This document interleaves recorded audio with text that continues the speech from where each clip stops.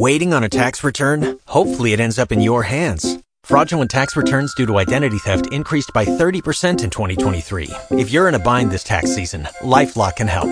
Our U.S.-based restoration specialists are experts dedicated to helping solve your identity theft issues. And all LifeLock plans are backed by the $1 Million Protection Package. So we'll reimburse you up to the limits of your plan if you lose money due to identity theft. Help protect your information this tax season with LifeLock. Save up to 25% your first year at LifeLock.com/aware. Talk shoes. Recorded live.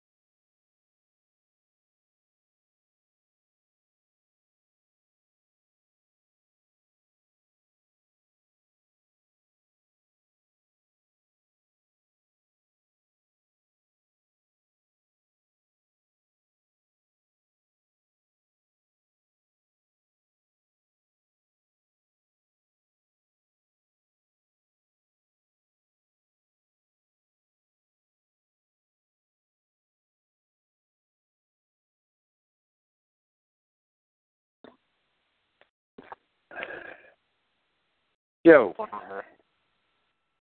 not much. Got this weird, relish, pickly smell in my apartment that I've never smelled before, and I can't figure out where it's coming from. I have no hope with that. It's not a good situation.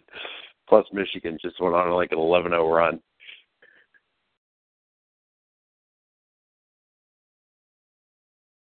That's fine. I'm real weak on this. I mean, I could go in depth to it, but I mean, we're just trying to put something together. So. Yeah, I did a little bit of prep, so I can get us through some too. And then we probably need to do one Sunday morning. It'll be easier for me to do it and then be able to edit it and get it out faster. So. Yeah, we could definitely do that. I got some Browns news to cover. Exactly.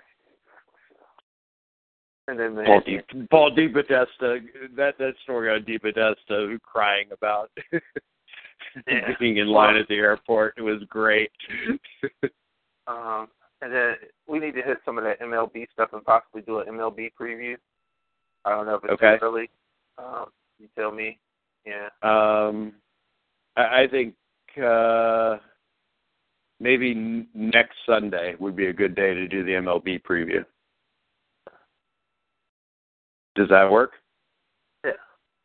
Yeah, I think if we do it next Sunday, then next Sunday's Easter, isn't it? Yeah, it is actually. Yeah.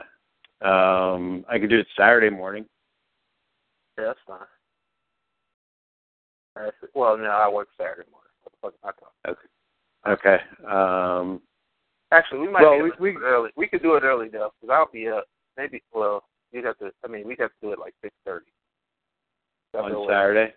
Yeah, I go in at 8. So I would need. I could do it real early. I could do it on Sunday too. I mean, if you're up for it, I could do it like 8 o'clock Sunday morning. Yeah, I mean, I'm not really going to church or anything. I just got to meet up with my family probably for brunch. I'm actually supposed to go to church. Oh, okay. Let's play it by ear, because even if we do it Saturday during the day sometime, I mean, it shouldn't take that long. Probably about 45 minutes. You know what I mean? I'm thinking, I don't know. It's not. I'm not. I just want to. We're not breaking down each division or not. Just pick who we like in each division. Trying to say who's hot, who's not, kind of thing. You know what I mean? Just a general discussion. Yeah, I'll throw some ideas together too for it. I'll send them to you this week or this weekend. We can put something together. Yeah, I hear you.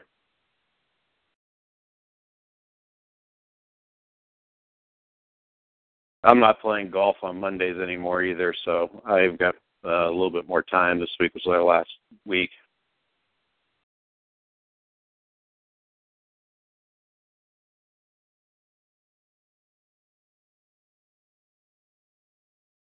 Did you get the brackets?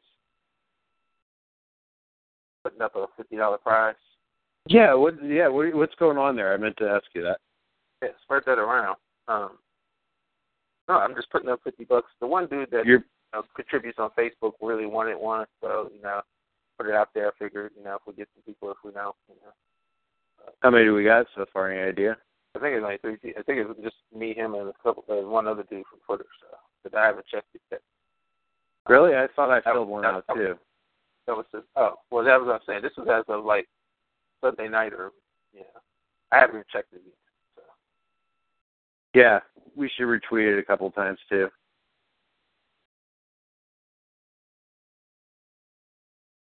Yeah, that's really cool. Yeah, we'll definitely get it out there.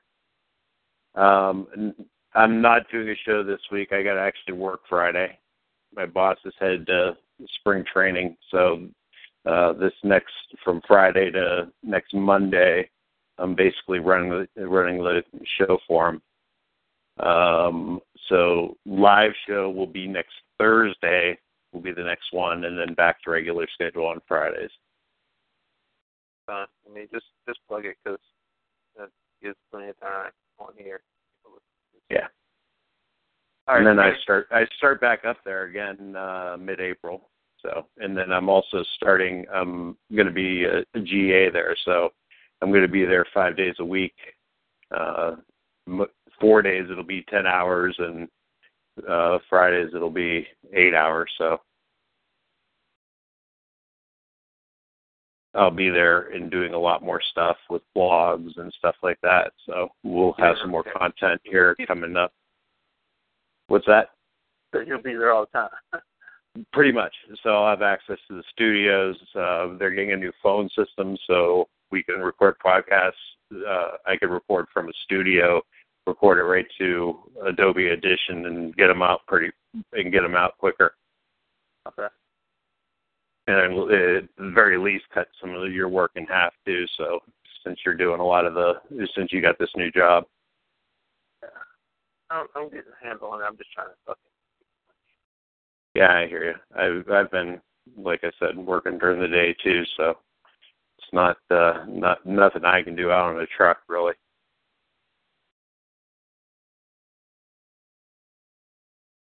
All right. How's it sound? By the way. You're a little muffly.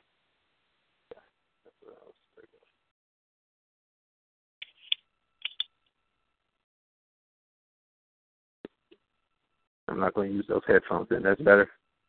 Yeah. Mine okay? Yeah, you're good. Yeah, you're loud and clear.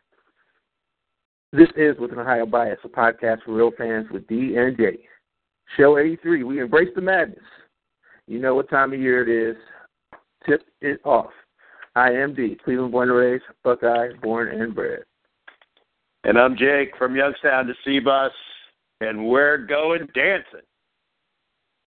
All right, ladies and gentlemen, show 83, embracing March Madness. We're talking college basketball, all college basketball, going through some of the best things about the tournament, and this year, some of the worst things about the tournament. We start with snubs. Who's not in the tournament? Who should have been?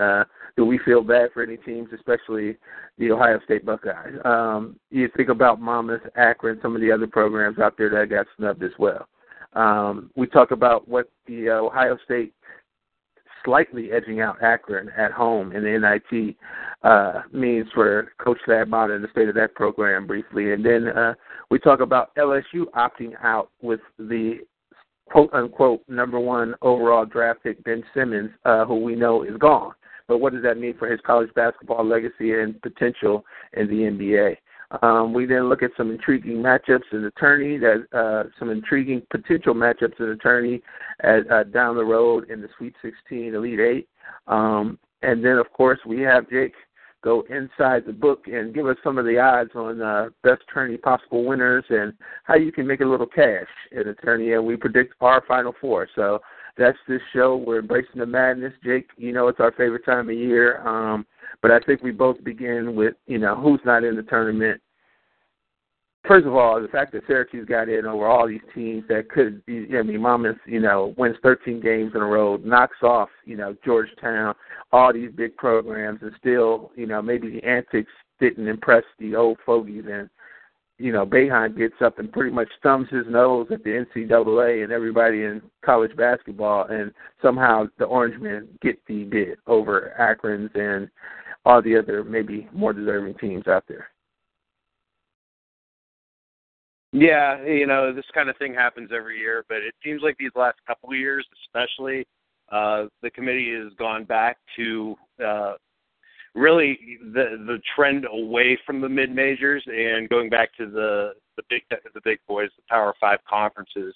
You're right, Monmouth had 27 wins.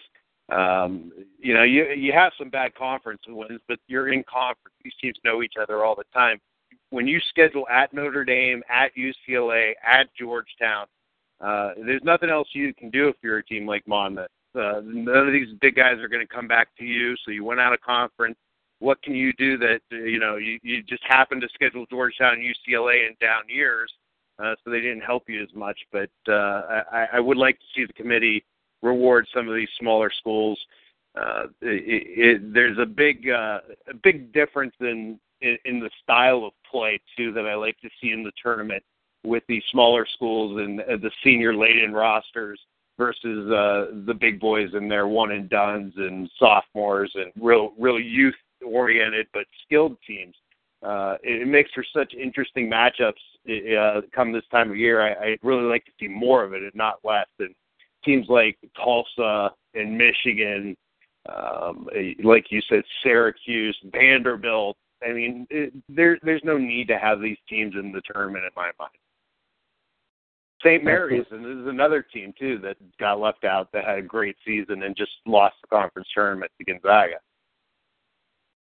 Yeah, and I mean, you win that conference tournament, and we can talk about even that real quick. The conference tournament seems like it's not even holding any weight with the committee. I mean, you look at some of the seeding. I mean, the fact that, Michigan State wins their conference tournament in the Big Ten, and the Big Ten has, 5 teams, with, the team up north playing their way in, has 5 teams, in the tournament. How they get the 2 seed doesn't even make sense. So I think the seeding was off by the committee, as always. I have some problems with that. But in this case, this Syracuse getting in, where they don't even go 500 in their own conference.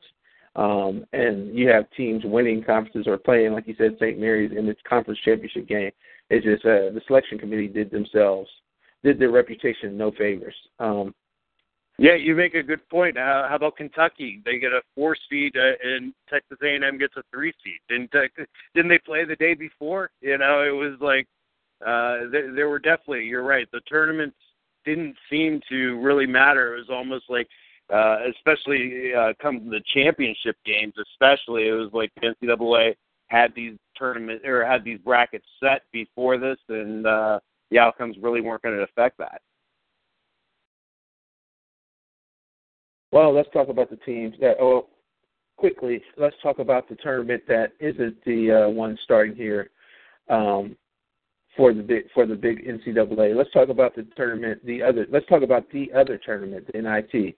A spirited contest the other night between the Akron Zips and the Ohio State Buckeyes. We know the motivation for the Zips and Keith Danbrat.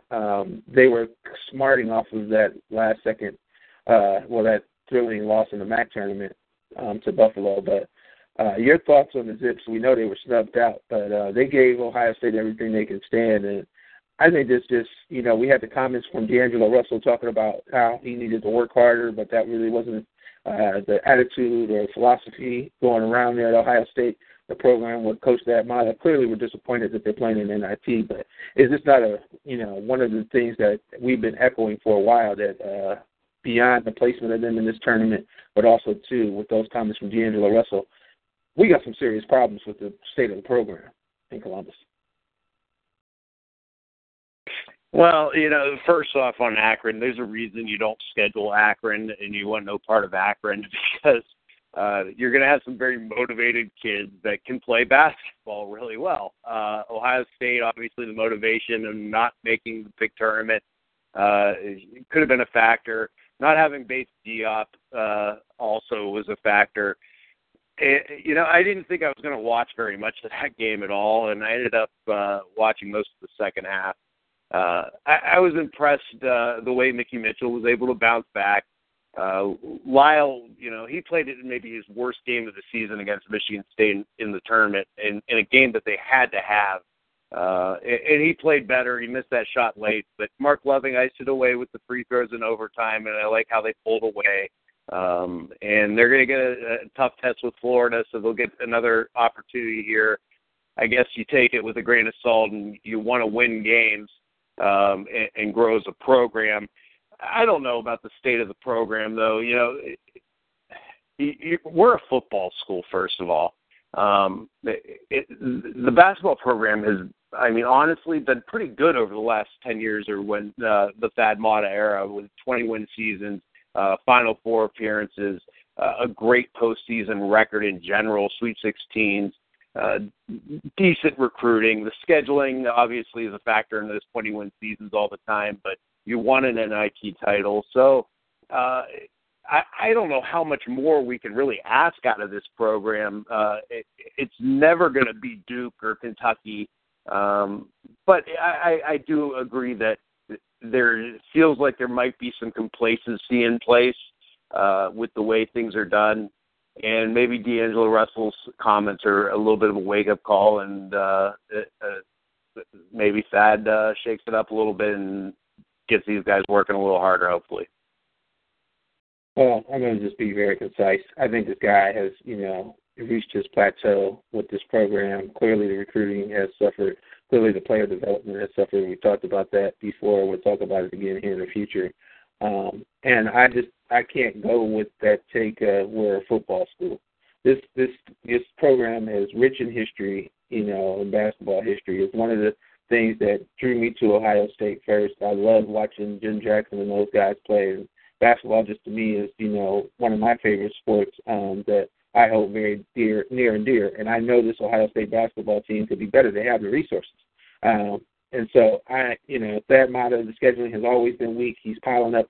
He had another 21-win season this year, but look at what that 21 season, he had another 20-win season this year. But what does this 20-plus win season mean when you can't even compete in your own conference? You're middle to the back of the pack of your own conference, and then you're struggling with a MAC team in your own place. So maybe the motivation's not there, but my thing is every time that you wear the scarlet and gray and you represent the great state of Ohio, you should be coming out, with your best, and your coach should be, emphasizing that and also motivating you to be able to get the best out of you. So that's not happening right now, and it's very disappointing. So, and that I'll leave it at that. But the other story that came out, we talk about another disappointing program, and maybe just a disappointing showcase that we don't get to see is LSU opting out of any offseason, which I wouldn't have been mad if the Ohio State University did this, opting out of any postseason play. And Ben Simmons, like your favorite phrase, he gone to the NBA. What do you think his legacy is? My feelings are that, if you can't, even get your team to a level of competitiveness and to make the big dance or even take it to the NIT, you're going to struggle going to the NBA if you don't have that winning edge. Yeah, I agree totally. If you're a college athlete and you're being touted as the next great generational type player, or at least an all-star type player, and you can't even get your team into the NCAA tournament, it's not saying that much good stuff about you. When I watched him, I thought he was passive, especially late in games. I think the talent's there, no doubt, but I question whether he's got the mental toughness and edge to be a great player in the NBA. That could come in time, too. I mean, we're talking about an 18-year-old kid that was playing at LSU with a bunch of scrubs. So there's still a lot of time. Let me jump in right quick. Let me jump in real quick. They're not a bunch of scrubs. They got 5-star kids on that team. No, you're right. It's a bad coach. That recruiting class had been touted. Everybody was expecting big things, and I think they were the most disappointing. This might be one of the most disappointing subplots in college basketball this year. No, you're right. I shouldn't say that. It was more about a really bad coach, I think, than it was in how he used the players, and then a lot of bad luck with health as well for LSU. But those are my feelings on Ben Simmons, is that he's got a lot of maturing to do, especially between the years.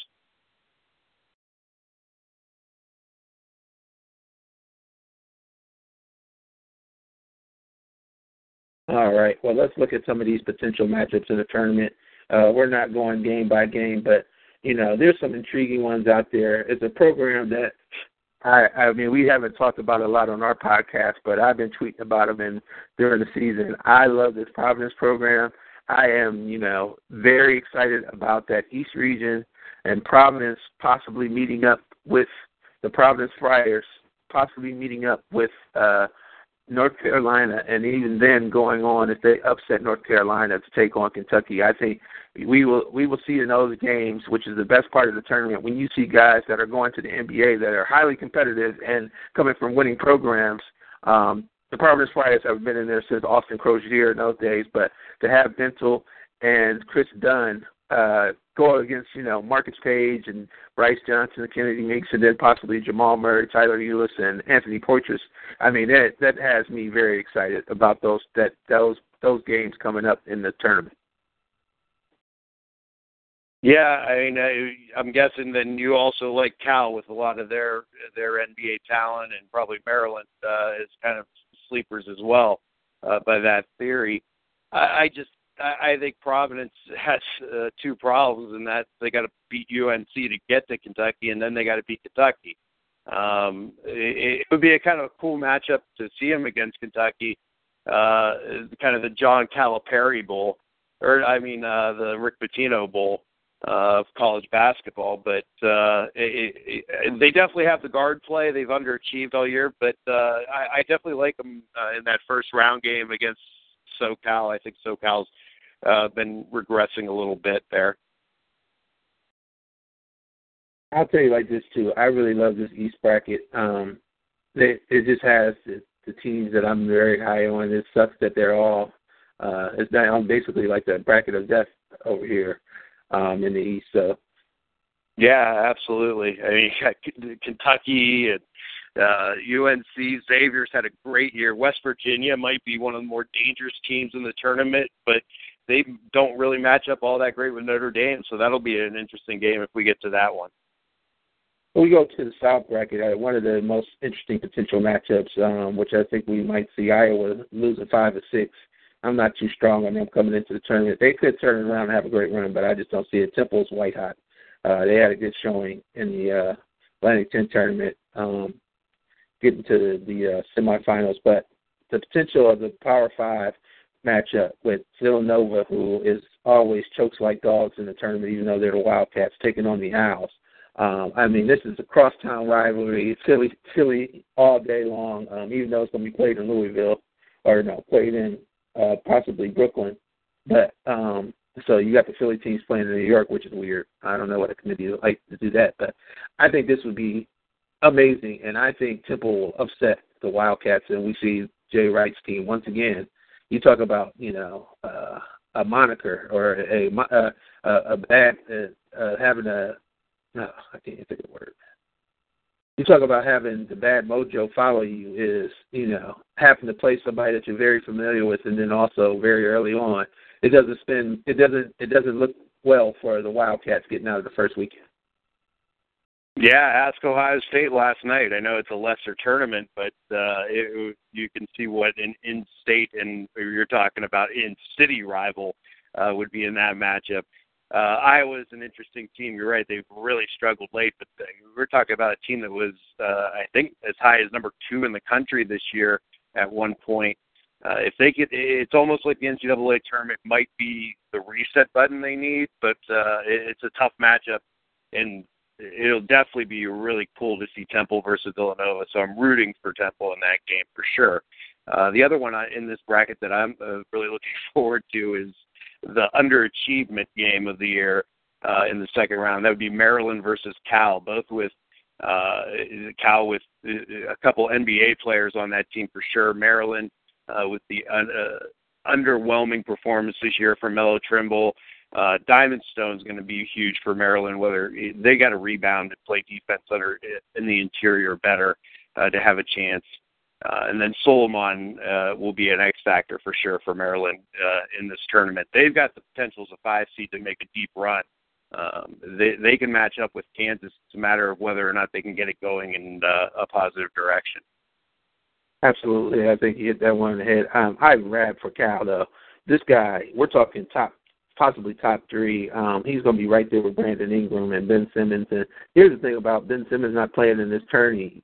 Just putting up a triple-double in the first round and exiting early, still we remember him. We'll remember all these guys that are playing that we mentioned. If we're talking about the guys from Kentucky, the couple of NBA picks from Providence. I mean, we got Brandon Ingram from Duke, who we'll probably mention here later. You just talked about Maryland. I mean, Ivan Rabb, who Ben Simmons, who? I mean, that's what it's going to be like by the time we get through all this action in the tournament. So, but definitely like that matchup, and I do think Maryland matches up very well with Kansas. I agree with that.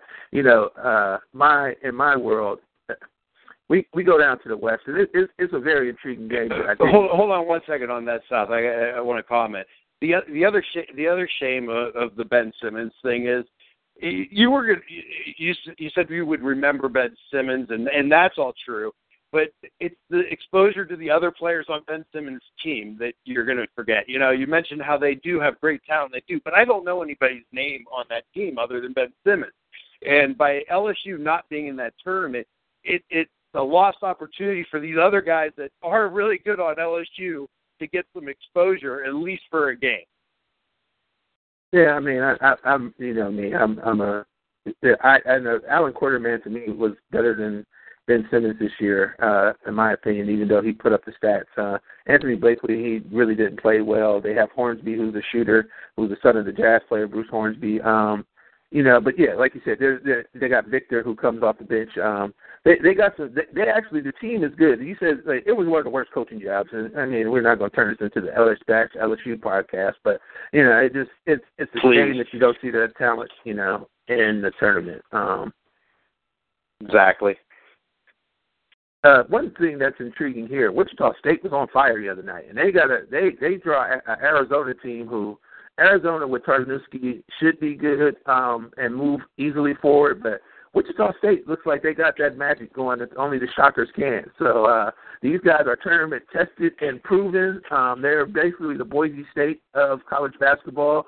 You cannot turn your back on the Shockers, the weak Shockers, so I got Arizona going far, but, man, I would not be shocked at all if Wichita State gets out of the opening round weekend, getting past Miami as well, who Jim Larinaga has got something going good down there. I wouldn't be surprised if Miami upsets. I'm trying to find an upset places and not go chalk. That's two places that I could see two teams maybe shaking it up to get out of the first weekend, but I'm still going chalk on my bracket. So I went chalk mostly on my bracket. I did pull a couple upsets.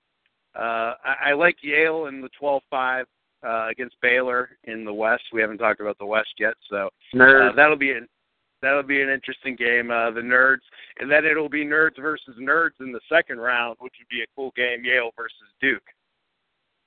Now, you love to say this about college football all the time. People are going crazy down in North Carolina.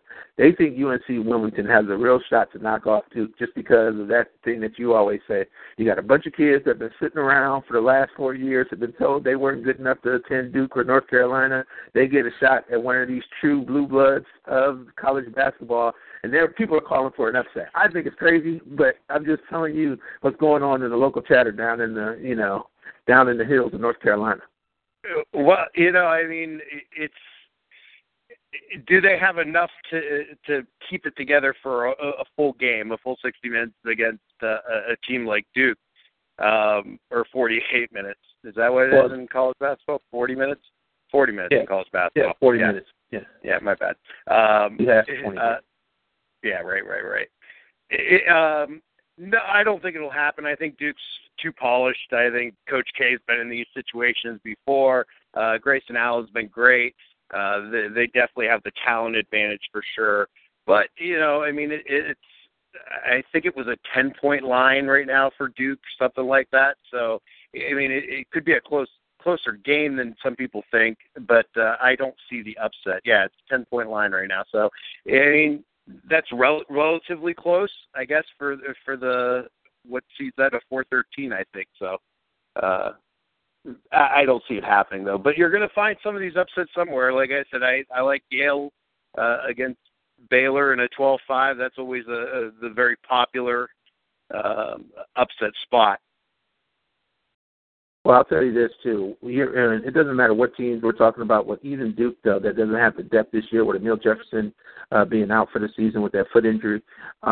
They've been struggling to keep that front line intact with just Plumlee out there and Brandon Ingram doing his best, though he's a little light in the loafers. That team is very susceptible. There's a couple bad foul calls, a couple guys sitting in the first half, and the team thinks they can start believing in energy. The same problem that Providence will have. These teams that have very good players but not great depth. So there's a lot of teams like that in the tournament that can have that, issue.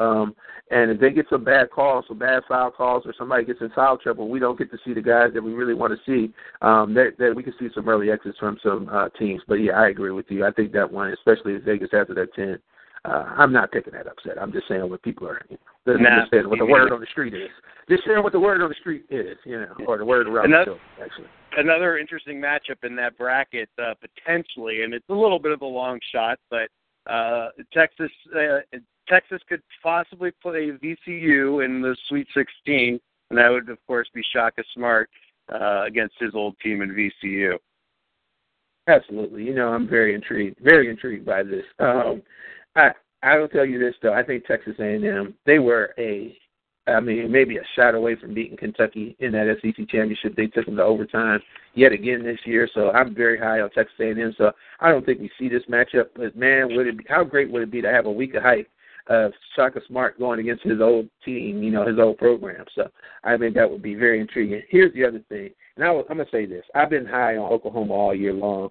I love Buddy Hield, but you know what I don't love? That point guard for Oklahoma. And I'm sorry his name escapes me right now, but this guy makes some of the worst decisions, and they shoot a lot of threes, but the other guys on that team are not Buddy Hield. So you got guys coming down, jacking up quick shots, and that is a recipe for an early exit of the tournament. So I am a little lukewarm on the Oklahoma Sooners, even though I wanted to, if they would have had a better draw, hitting VCU and possibly then Texas A&M or Texas, or even Northern Iowa, if you wanted to feel upset heavy in that West region, and then possibly Oregon, or I'll tell you this, one of my sleepers, and I feel bad for the Cincinnati Bearcats, who always seem to have the worst matchup, St. Joe's.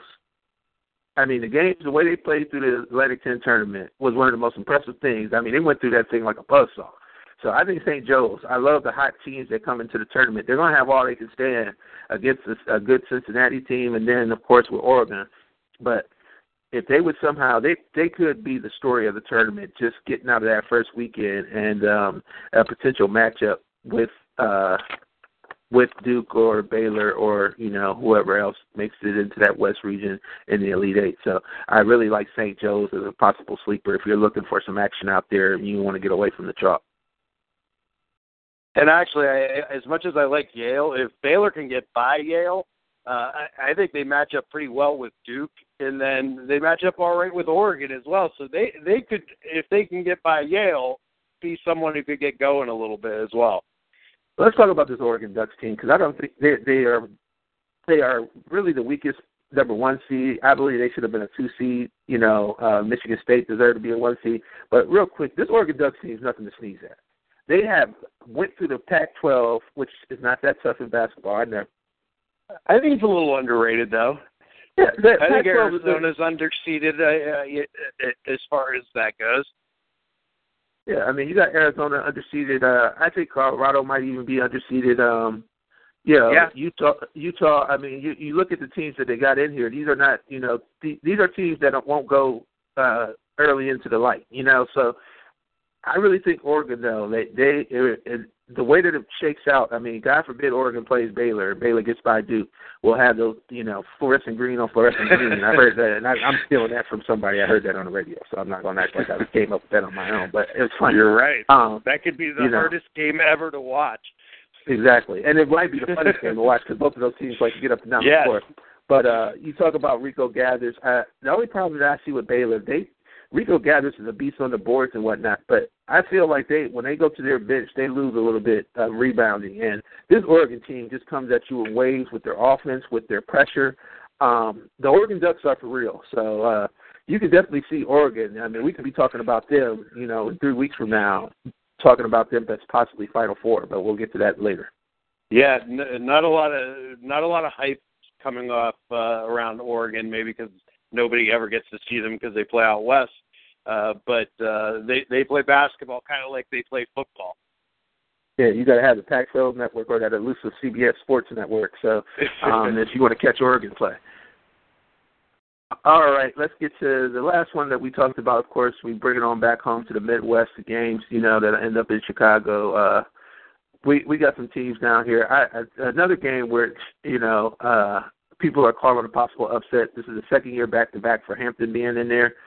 We know that, it's always the first team to 58 against the Virginia Cavaliers and that pack line defense. But let's just be honest. You look through this bracket, I don't see a lot of action on the Virginia side, and they got the worst draw of any team, which they have to once again go up against Michigan State 3 years in a row that it looks like they're happening down in this bracket. Pulling for the Dayton Flyers, I think they get by Syracuse. Utah, as aforementioned, I think they, end up playing Gonzaga or Seton Hall or something like that. But Michigan State's coming out of that bottom, and Virginia clearly is coming out of that top. Does Virginia, finally get by Izzo and the Spartans?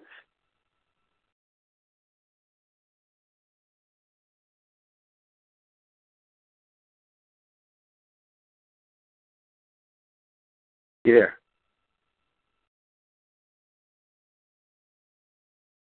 Hello. You on mute? Shit. Yeah. Sorry about that. No problem. The NCAA committee has is kind of ruthless here to UVA. The Wahoos draw Sparty again in the same bracket for the third straight year. This might be the year that they could get it done. I mean, obviously they have experience against Michigan State in these big games. They know what to expect. They obviously have a very talented team, number 1 seed overall. Michigan State probably should have been a 1 seed, so definitely no favors. Gonzaga is an interesting team to me. As an 11 seed, I think they're really underseeded. You got 2 pros in Sabonis and Wilkshire on that team. And Utah, poor Utah, as a number 3 seed, is going to see him in the second round. That'll be a really interesting matchup with the size of Utah as well. Total versus Sabonis.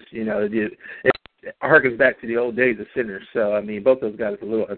Total is big, but Sabonis, it'll be a great matchup. And then you mentioned Wilshire. Folks don't sleep on him out there. He's a former Kentucky transfer, so that's where you've heard that name before. Yeah, and Dayton didn't play real good down the stretch, but I just don't see Syracuse being able to score with Dayton. Dayton plays really good 3-point defense as well, so Syracuse is going to have their hands full with Dayton, despite my theory that these teams that everybody just slams, like Tulsa tonight and Syracuse, as far as the last ones getting in, generally have a little extra motivation. So they may hang around for a while, but I think Dayton ultimately is a better team there. So we hope for Archie Miller and the Flyers. But it's definitely going to come down to Sparty and Virginia, and I'll give you a little spoiler here. Virginia's in my Final Four. Oh, well, I'll tell you this. I was huge on them, but this draw just took it all away. We're talking about and it's just real quick. We're talking about Tom Izzo. We're talking about the Michigan State Spartans, who are number 1 in assists in college basketball, number 1 in three-pointers made in college basketball, and the number 1 in assists to made field goals in college basketball. So, and we're talking about a Virginia team, once again, who, if they get to 58 points, they win. So, I mean, and they struggle to do that with Malcolm Brogdon and that crew down there, Parentis. I just feel bad for Tony Bennett, because it's going to be like he's literally in Tom Izzo's shadow, which nobody's possibly ever said before in life with the size of Tom Izzo. So, you know what I mean? That's basically what Tony Bennett is going to be known for. I hear you. It's going to have to be a dogfight, and Brogdon's going to have to outplay Valentine. But, it's one night. I think somebody's going to have Forbes off that three-point line. So we know that guy can get hot. And Costello's come on. So the Ohio product, another kid who's not playing for Ohio State. We think about the other Ohio teams, though. You talked about the Red Scare, Xavier, basically I've adopted these guys. I'm wishing that they go far in the tournament and do the great state of Ohio proud without the Buckeyes in there. Yeah, I mean, they're a 2 seed for a reason, and I got actually in the book here, I'll give you a nice little stat on X. Well, cue the music. Let's go ahead and go in the book and get some of these odds, because this is where I like to spend every pay. I've been spend all my savings on betting on the NCAA tournament, hoping to turn a little nugget into an avalanche of cash. All right, well, let's go inside the book and look at a couple of these numbers. I saw some trends that were interesting. I mean, you're always interested in value when you're looking at these lines. Public perception is huge when you're gambling. You're trying to buy low, sell high. You don't want to overreact to the latest outcome. So that's kind of why I like Dayton against Syracuse in this one. The line opened at Syracuse -1, and it's now Dayton -1. But the ticket total is about 60-40 for Syracuse. So that means that the money is coming in on Dayton, but most of the tickets are coming in on Syracuse. That tells me right there that the big money is coming in on Dayton. So that kind of backs up also what I'm thinking. Another interesting team is Cal Bakersfield, believe it or not. Bakersfield is a 15 seed. They're taking on Oklahoma, the team that you just talked about being a jump shooting team. I do think Buddy Hield's going to get to the basket a lot, but this line right now is sitting at 14.5. Lon Kruger is 4-8 against the spread in postseason. Meanwhile, Bakersfield head coach Rod Barnes 13-2 against the spread in postseason play. Also, Oklahoma 25-7 this year, but they were 12-18 against the spread in the regular season, the worst in the tournament. So that might be one to take a look at. Cal Bakersfield plus 14.5. A couple of other trends. I mentioned Xavier earlier. Go ahead, Steve. Hop in. Yeah, I like that trend right there, what you said right there, because I think that bids well when you look at the matchups of Oklahoma going on to take on the next round game, the winner of VCU, Oregon State. I mean, you know that game's going to be a little bit tighter, so you want to be looking at that line as well with that against the spread, that against the spread. I mean, I would double that up back-to-back if you're having a good weekend in Vegas and just ride that baby till Sunday night, you know. Yeah, absolutely. Plus, you mentioned another good point about that game. Oklahoma being a 2 seed, going to kind of overlook Bakersfield a little bit, maybe not take them quite as seriously looking into that next matchup on Saturday that they have coming up. So that's another plus in the Bakersfield category, I guess. That stat I mentioned on Xavier, good news if you're betting Xavier, not necessarily to win, but they are very good straight up as well. But since 2004, Xavier 19-3-2 against the spread since 2004. They open up against Weber State minus 13.5. So you might want to take a look at Xavier, especially here in this first round. 5 seeds, the infamous 12-5 seeds, 17 and 15 straight up are the 5 seeds against the 12 seeds. But against the spread, 11-19-2 since 2009. So there's definitely data to back up the theory that the 12 seeds and the 5 seeds are where the upsets are at. Utah Utes, 45-1 straight up as 7-point favorites. 32-13-1 against the spread as 7-point favorites with Coach Larry Krystkowiak. Okay, they're 8.5-point favorites against Fresno. So I definitely like Utah in this first round matchup. They're kind of flying under the radar. And then Sean Miller, we talked about Wichita State being red hot. It's kind of a double-edged sword. They're that team now that we're talking about that it might be a little bit overhyped. Might be a little public perception is that Wichita is the team to beat in this situation. But Arizona's a little underseeded, I think, and Sean Miller has had great success in the NCAA tournament against the spread. Sean Miller 16-8-1 against the spread in the tournament. So right now, -2 against Wichita State. That line opened as a pick'em, but now it's Arizona -2 with a lot of the percentage, again, on Wichita State as far as ticket count, but not so much maybe on money. And then, it's kind of an interesting stat that I saw this year. $9.2 billion will be wagered this year on the NCAA tournament. That includes everything from bracket challenges to bookies to the legal bets in Vegas to the offshores. About $9.2 billion bet on this year's tournament, and 70 million brackets will be filled out, and no one will get them all right. That's it. Good luck. Keep cashing. Talk to you next time. Well, I think I got a good chance to get it all right, but that's just my endless hope for the NCAA tournament. And no, that's not my $9.2 billion. So maybe 1 in 1 million. No. Looking at this Final Four, what you got? Let's lay it out there. You want to go region by region? We start, I think, in the weakest region with that Oregon #1 seed and Oklahoma #2 seed in the West.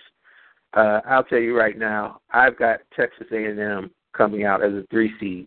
I think they find a way to to bottle this magic, if you haven't seen that Billy Kennedy story, it's, he was diagnosed with Parkinson's, and he's been fighting mild part of Parkinson's. He's been fighting through it and still able to coach and everything. Got the extension there. Of course, Texas A&M, the thrilling game, thrilling season. They've had some ebbs and flows, but they've done one thing that you kind of want to see with a team in a tournament. House and those guys have gotten hot early in the season. They got hot late.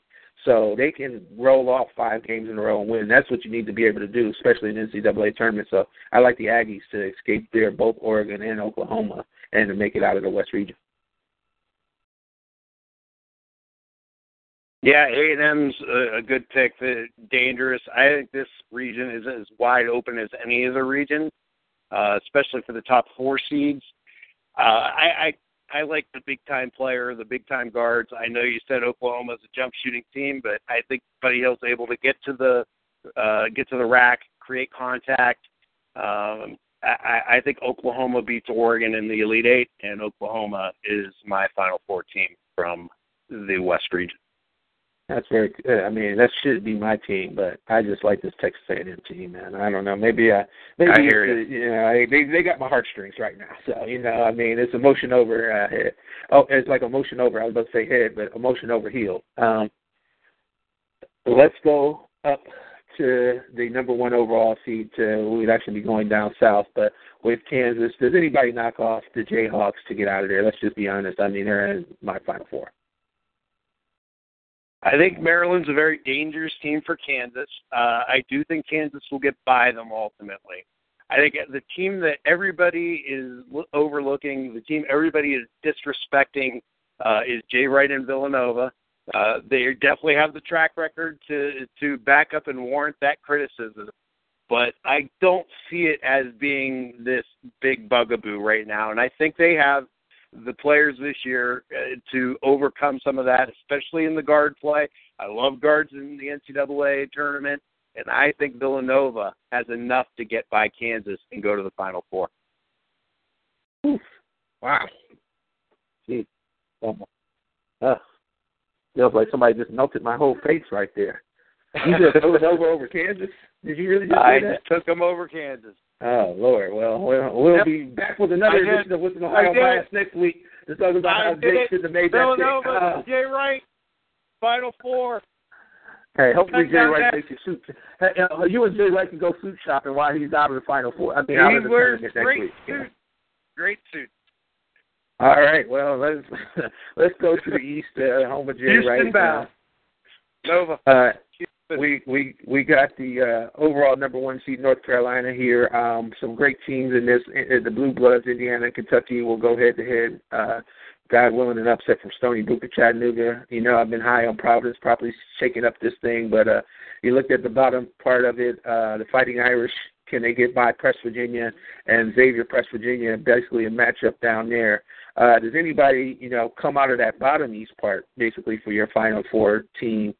For me, it's going to definitely be Kentucky coming out. I just think that Ulis and Murray have found their chemistry, and the rest of those guys, Legacy and everybody is doing their thing. Then Kentucky slides out of here to represent. And so this way it's not number 1. I'm going to tell you like this. North Carolina this year has been one of the most disappointing teams. And I'll tell you like this. It's not even about the players or the kids on the team. It's about this guy, Roy Williams, not calling timeouts when he needs to. I can't trust that going into the tournament where I got to make a pick 4 weeks out. So no thanks, Tar Heels. Yeah, I look at that bottom part of the bracket, and I have white out on my official bracket. I kept going back between Notre Dame and West Virginia. I can't figure out who's going to win the game. Ultimately, I went with West Virginia, but I have Xavier coming out of the bottom half of that bracket, ultimately beating West Virginia in the Sweet 16 to take on the Blue Bloods themselves, the Kentucky Wildcats. And this is with an Ohio bias, but I just like Kentucky too much. I agree with you totally. I love the way their guards are playing. I think they're the hottest team in the tournament right now. I think Calipari has motivation on his side. Is being snubbed as an all the way down to a 4 seed. If they can get some play from their forwards, they may be the team to beat in this entire tournament.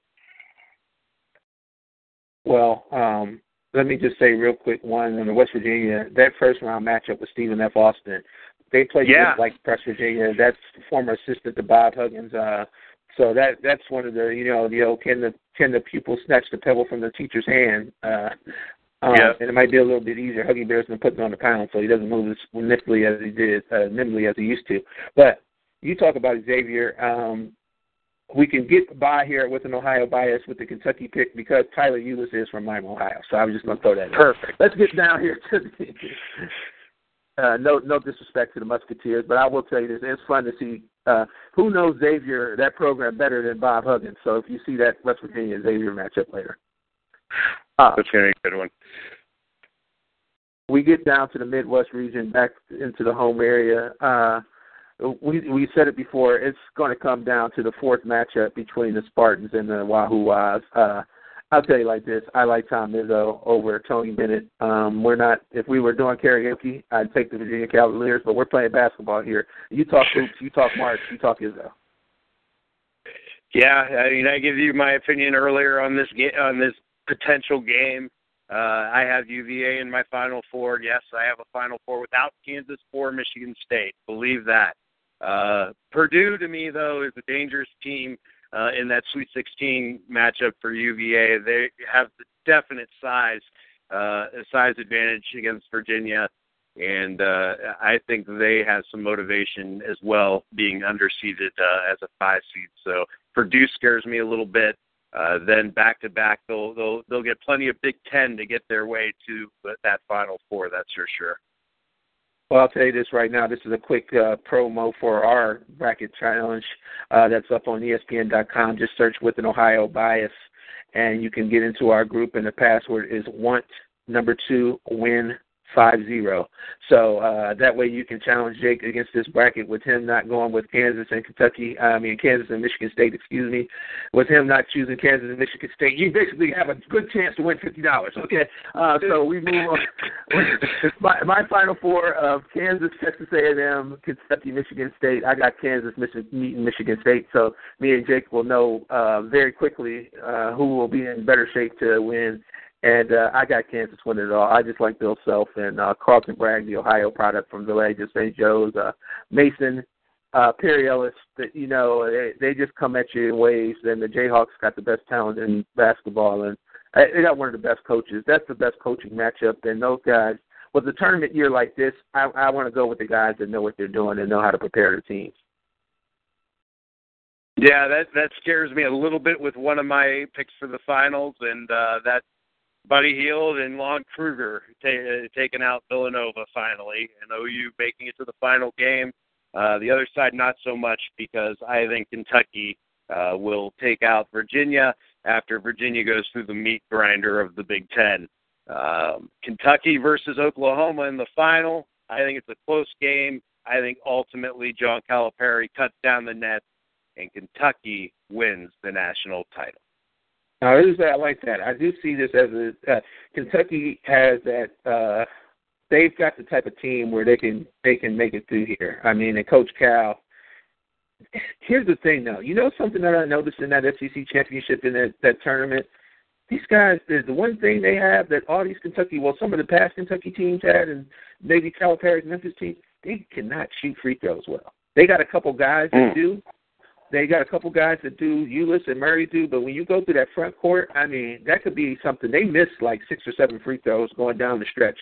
So they get to the line, but those big guys up front and whatnot are not very good free throw shooters, and that could be the Achilles heel that keeps the Kentucky Wildcats from winning. If you know me, I didn't talk about it earlier on the show, but I do multiple brackets, so I do have Kentucky winning in a lot of my brackets. So I've got Kentucky, Kansas, Michigan State. Those are the teams that I think can win it all. I'm going to do a couple dark horses, maybe Texas A&M and Virginia for fun, but nothing else too crazy. Maybe one for Oklahoma just for the sake of it, but that's about it. So I figure we get. I figure we get these generally, or you don't get all these right anyway, and you look like an idiot. So I figure, why not go off the bracket a little bit and come up with some interesting ones? I think as well. I got multiple brackets. Not trying to hedge here at all. I'm standing by it. Nova Final Four. Believe it. UVA, gets past Michigan State, finally, Kentucky is your champ. Yeah, I've never won 100% correct, but I've had multiple years where I've went 62 out of 64 for the opening round, the opening game. So we're hoping to get that hot again. So you need to send me a picture of your bracket. You need to send me a picture of your bracket. I got the picture of the checks that I won. So how about that? Send me your best bracket there, D. Will do. This has been the Embrace the Madness show. Jake, give a plug for the WAOB Live. Yeah, check out withanohiobias Live Fridays 2 to 4, scoreonair.com. You can listen to the show by going to the TuneIn app and downloading it on Google Play or the iPhone App Store.